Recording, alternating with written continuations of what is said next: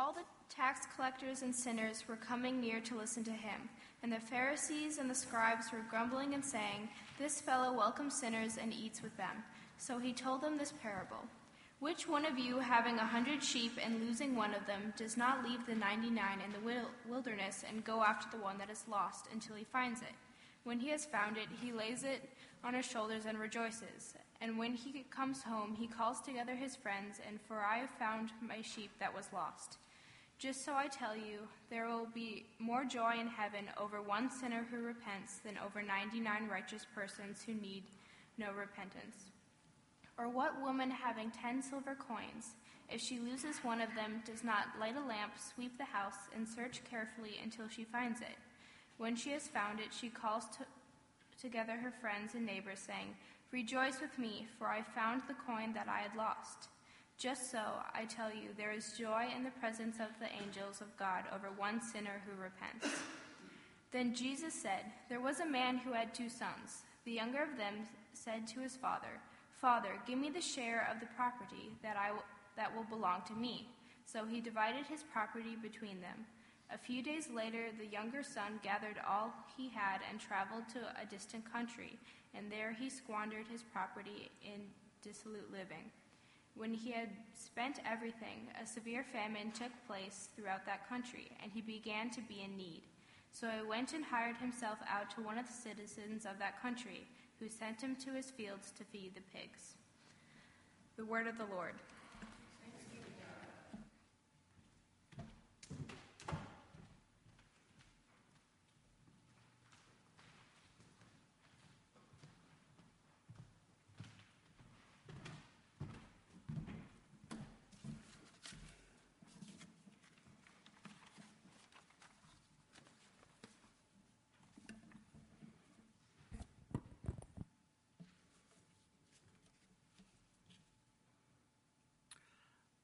My dad told us that he had a great idea and he wanted us to help. My dad was a minister, still is a minister, a creative type, you might say. And this is like 1976. And we're all in the den watching Love Boat, like any normal family in 1976. When it was done, my dad got up and he turned off the TV. He turned around to face us and he said, "I have a great idea for church on Sunday, and I want you guys to help." I was in 5th grade, and my brother Mike was in 6th grade. We're like a year and a week apart, Irish twins, I've heard it called. We're so close in age that we were always together. We were together a lot. We shared a room, we hung out together, had a lot of the same friends. We were close. That would make Matt, our youngest brother, he was in 3rd grade. My dad explained to the 3 of us that he wanted, instead of a regular potluck after church, he wanted us to act out the story of the prodigal son, and then at the end of the story, where the father throws a big feast because the prodigal son returns, we would then actually have a big feast, all of us together. "You'll play the father," he pointed at me, "and at the end you will say, 'Let us all rejoice. My son was lost, but now is found. Let us celebrate and eat.' And then everyone will eat, not a fatted calf, but, potato salad and hot dish or whatever people brought for hot luck." "How come I have to be the father? Mike's older," I asked. "Because Mike doesn't want to be the father," my dad said. "I don't want to be the father," Mike said. "And Matt will be the older brother, and Mike is the prodigal son." "How come Matt is the older brother when he's the younger brother?" I asked. "Less lines," my dad said. That made sense. 3rd grade. My dad told us our lines and had us practice a couple times. And then on Sunday, when church ended, everyone went down to the basement, or the social hall, I think it was called. And there was, in the middle of the room, a bunch of long folding tables. They'd all been pushed together to form one great banquet table. And all the potluck food was piled on it. And it looked like the greatest banquet you ever saw of potato salad and hot dish.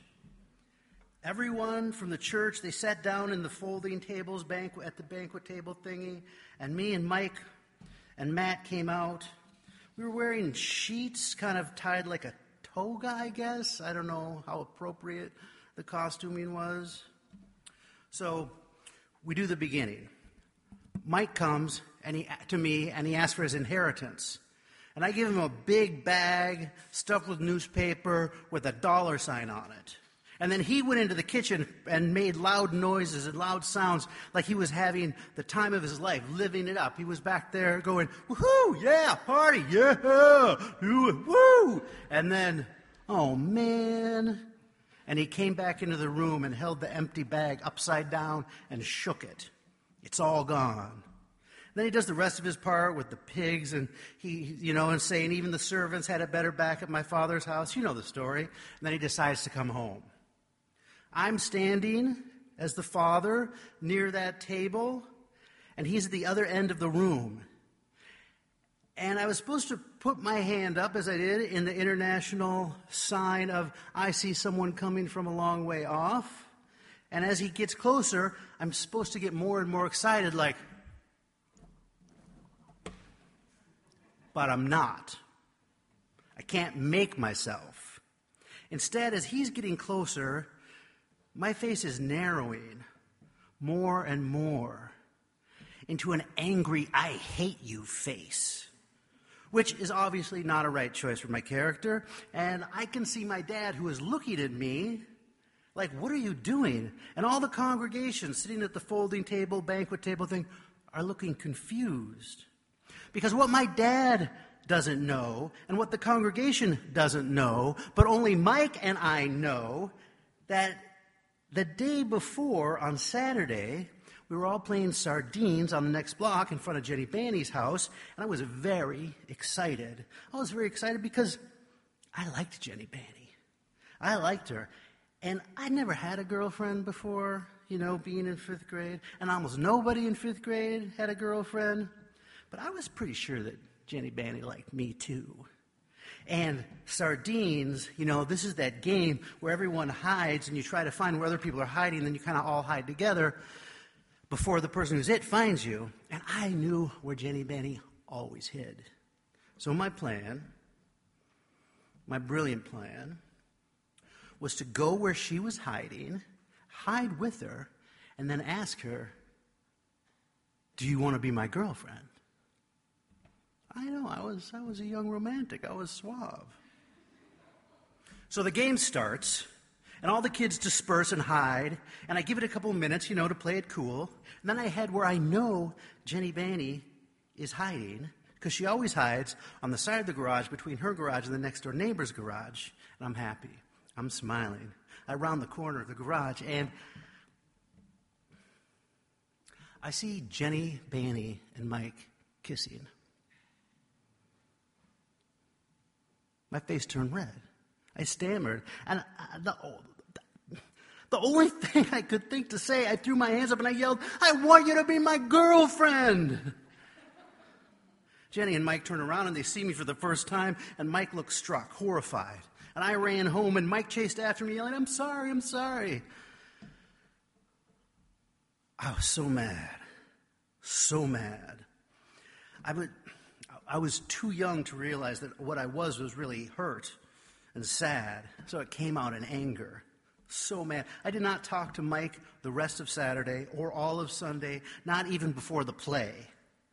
So when he came up to me as that prodigal son and knelt in front of me with a pleading and repentant look on his face and said, Father, forgive me. I have sinned against heaven and you. I looked down at his upturned face, and I looked at all the people, and they were rapt. I think they must have thought Mike was some kind of savant actor.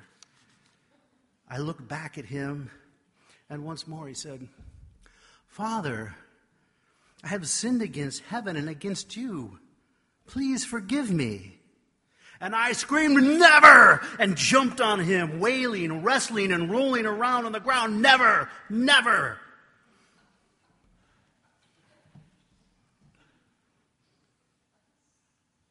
Chapter 15 of Luke's Gospel is a setup followed by 3 stories. The stories are all 3 different responses to Jesus to the setup. The setup is this. All the tax collectors and the sinners were coming to hear Jesus, and the Pharisees and the scribes were grumbling and saying, "This fellow eats with sinners and welcomes them." That's the charge. This fellow welcomes sinners and eats with them. The implication being that sinners are the other, the outsiders, the bad people that are different from us, the righteous Pharisees and the scribes. They do not belong because they are sinners and we are not. So then, if Jesus eats with them, he must be a sinner too. So Jesus responds to their charge by telling them the first parable. Which of you who had 100 sheep and lost one would not leave the 99 and go looking for the lost one? And when you found it, put it on your shoulder and carry it back home. And then when you get there, gather up all your friends and neighbors and say to them, "Rejoice with me. My sheep was lost, but now is found." This point is obvious that the lost sheep are like the sinners that Jesus eats with. But the most important point of the parable is not that just that the lost sheep are like the sinners, but that the sheep is not an other or an outsider, not one that doesn't belong because they are lost. No, the sheep is your sheep. They're your sheep, Jesus is saying. No different from the other sheep. Of course, when you find your lost sheep, you will rejoice. You should gather your friends and neighbors and have a party. Then Jesus goes on, "What woman, having 10 silver coins, who lost one, wouldn't search the entire house until she found it? And when she did, what does she do? She calls together her friends and neighbors and says, 'Rejoice with me, for I have found the coin that I have lost.'" The point? Not only is the coin lost, but it's not another. It's not outside, not one that doesn't belong just because it was lost. To make the point even clearer, the coin is lost in the woman's house. She is looking for it, that lost one, in her home. Jesus is saying to the Pharisees and the scribes, he welcomes and eats with and rejoices with, not the other, not those that are other than you, not the outsiders. These are yours, one of yours, inside your house. Don't scoff, don't judge, reject, but rejoice and eat with them. Then Jesus goes on to tell them maybe one of the most well-known parables, right? The prodigal son. He's saying to the scribes and Pharisees, what would you do if your own son, what if your own son went away and left your house and squandered half of all you had, but came back broke, repentant, asking for forgiveness? Wouldn't you take him in your arms, hold him tight because he's safe and home? Wouldn't you kill the fatted calf and call all your friends and neighbors and throw a great feast and proclaim, "Let us eat and celebrate because this son of mine was dead and is alive again. He was lost and now is found." He is not other, not an outsider. Jesus is saying to the Pharisees, he is one of your family. He is your own flesh and blood.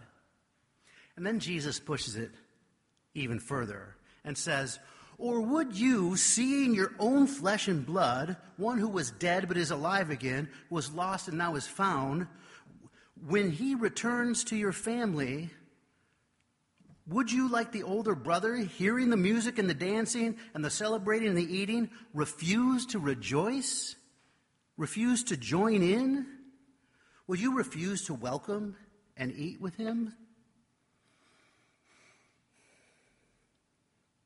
Mike and I were rolling all over the social hall in front of the whole church. All our friends and family. My arms were flailing as I was yelling through tears, "I will never forgive you, never." And Mike was trying to block my weak blows, yelling through tears, I'm sorry. And Mr. Anderson and Miss Finley and some others jump up from the table and they pull us apart.